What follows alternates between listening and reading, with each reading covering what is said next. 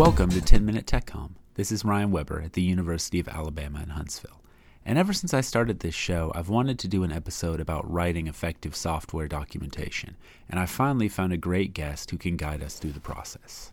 My name is Andrew Etter. I'm the author of Modern Technical Writing, which is available on Amazon and only Amazon. And also on that front, I work for Amazon as a senior technical writer under AWS. Andrew has a really interesting and informative perspective on the challenges and strategies for writing software documentation in contemporary software companies, and I hope you enjoy the interview. Thanks. Welcome to the podcast, Andrew. Thanks for joining us. I guess I want to get started by asking about how we can know if our documentation is effective. What are some ways that we can know if software documentation is good?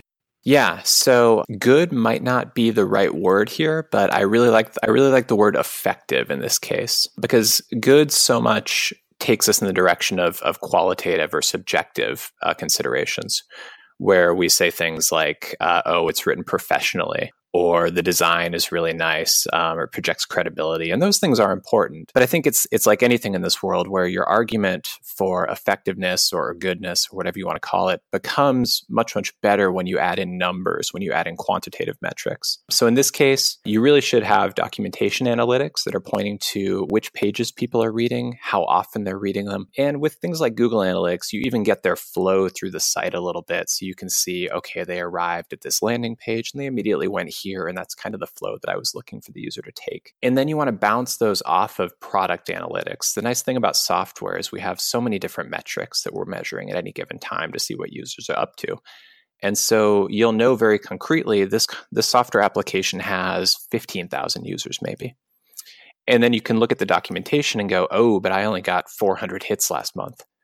That's horrible. What's going wrong here? How can I fix this? Versus saying, we have 3,000 users. The doc's got 15,000 hits. That's fantastic. People are reading it. I'm getting very few bugs on the documentation. This is really doing an effective or good job. So really what you're looking for is some kind of quantitative way of saying people are using this documentation and they're using it to solve their problems. Absolutely. And ideally, you have some sort of feedback loop baked in there where there's a means for readers to either email you or report a product bug, or maybe they need to reach out to your customer support team or something like that. But in the end, you want to be able to make those comparisons between the product and the docs and say the product got 400 bugs last month. I only got 8 documentation bugs.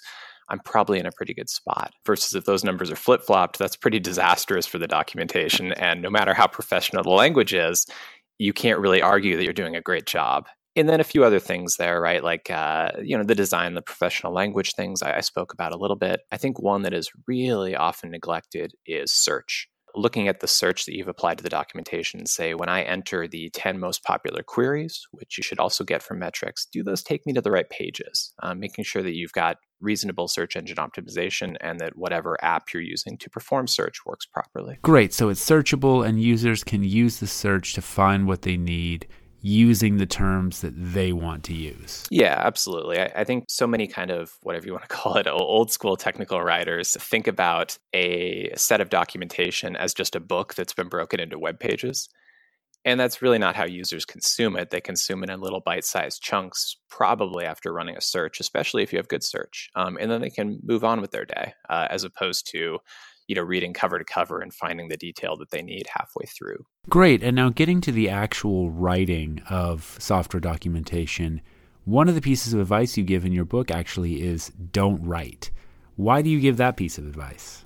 Sure. So this is probably an easier question to answer than the previous one. Essentially, when I say don't write, what I'm trying to tell prospective technical writers is don't be an editor, or don't be a scribe. Coworkers are great resources, and they're going to tell you many, many useful things, but you should trust them and yet go back to your desk and verify what they've said. Do your own testing, learn the concepts yourself, learn the product in and out, and do your best to, even if you never become a subject matter expert, you want to be subject matter competent. I had a colleague a few years ago kind of asked me, is technical writing dying? And I said, no, it's quite to the contrary. Technical writing is growing, but it's also getting more technical. And so if people don't have subject matter competence, suddenly you're really just relaying information that other people have told you into the documentation, which isn't the right way to go about it and doesn't lead to the best docs. Great. So you're really encouraging writers to sit down with their product, play around with it, learn it,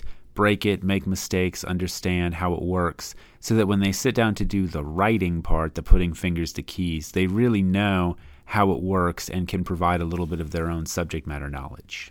Absolutely. And kind of the second piece of that, right? The first one is becoming subject matter competent or having experts at your disposal. The other big one is knowing the audience really well.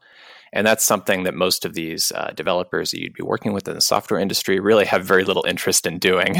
And so on the tech writer side, you get to know the audience through looking, again, at product metrics, or maybe you go out and actually interview some customers, you talk to the product managers, figure out what people want to do, and then figure out how to do it. And other people are helpful in that, but you really need to be able to do it all yourself in order to have some credibility. Well, and that's something that technical writers should be good at, is understanding who their users are and what they need. So I'm glad you give us some specific strategies for doing that. Beyond that, what kinds of strategies do you use for writing effective documentation? In the software industry, there's a concept of the minimum viable product. You might have heard it called an MVP. And it's the idea that this is the smallest, quickest thing to produce that we can put out into the world, and it's still good and useful and meets the needs of our customers. And I like to take very much the same approach to documentation, where I write down, or maybe make an outline or something like that, of these are the things that you just have to put out a set of docs. Get those done, get those completed, and get them out for review from coworkers. And if everything looks kosher, get them out into the world as well. There's this concept as well of that I really like, at least in terms of documentation, called desire lines, where the example is you build a park and you don't add any paths. And then after 6 months or a year or however long, you look at where humans have naturally formed paths and then you pave those areas.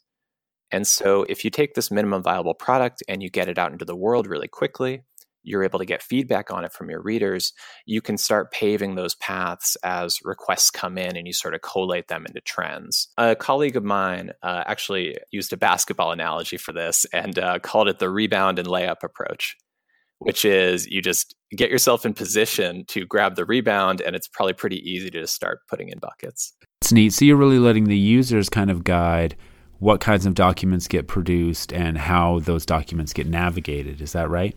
Yeah, absolutely. One of the ways in which you produce great documentation is to have a really tight feedback loop where it's not particularly hard for you to push updates to the documentation. There are days at work where I push 15 updates to the documentation. And if you can't do that, you're in a position where suddenly you're waiting weeks or months to get something useful out into the world. And so in this way, if you have that tight feedback loop, there's nothing stopping you from relying on users and bugs and all those things to continue making improvements. So don't be married to this perfect version of the documentation that you have to wait until it's perfect to send it out into the world, but instead sort of send them out good enough so that the users can use them, give you feedback, and you can steadily improve them.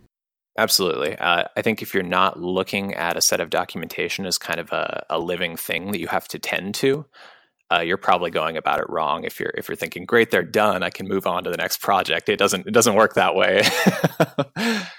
I've already kind of touched on this, but what kinds of mistakes should writers avoid, or maybe things we've done in the past that we don't need to do anymore?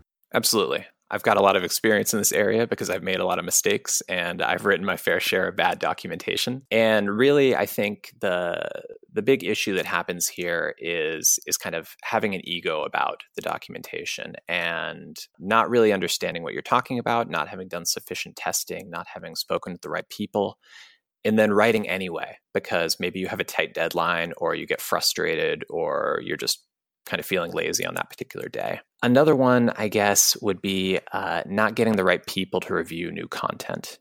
And this can be really challenging because it's a soft skill. And if you have a lot of content that you've written and you say to yourself, okay, I think this is right, it squares with my experience, maybe I actually have done the research here and I'm not getting frustrated, or I haven't had an ego about this, but I just don't get the right people to look at it, it could go out into the world with some really, really serious issues because of some subtle fundamental misunderstanding that you had. And then as well, to go back to kind of the old school technical writers I was speaking about earlier, I think there's a real rigid, inflexible adherence to style guides and templates and things like that.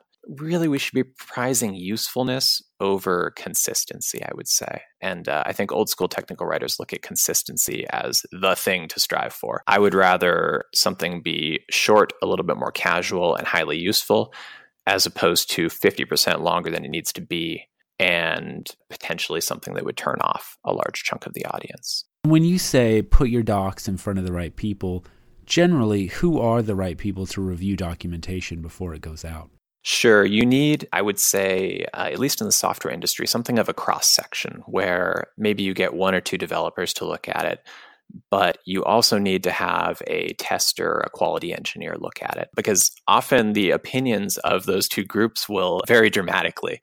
Where, a developer will say, yes, that's exactly how it worked. And then you talk to the tester and they go, actually, it's a little different in the real world.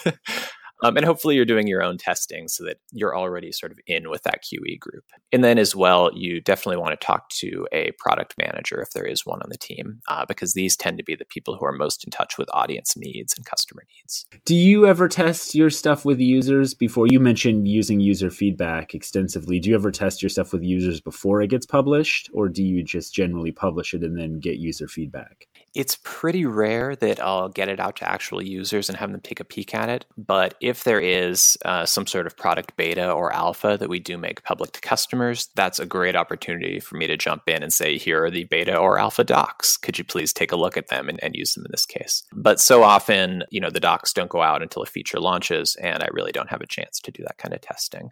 Well, thanks so much, Andrew. I really appreciate you sharing all this insight with us. Appreciate you having me. Thanks so much.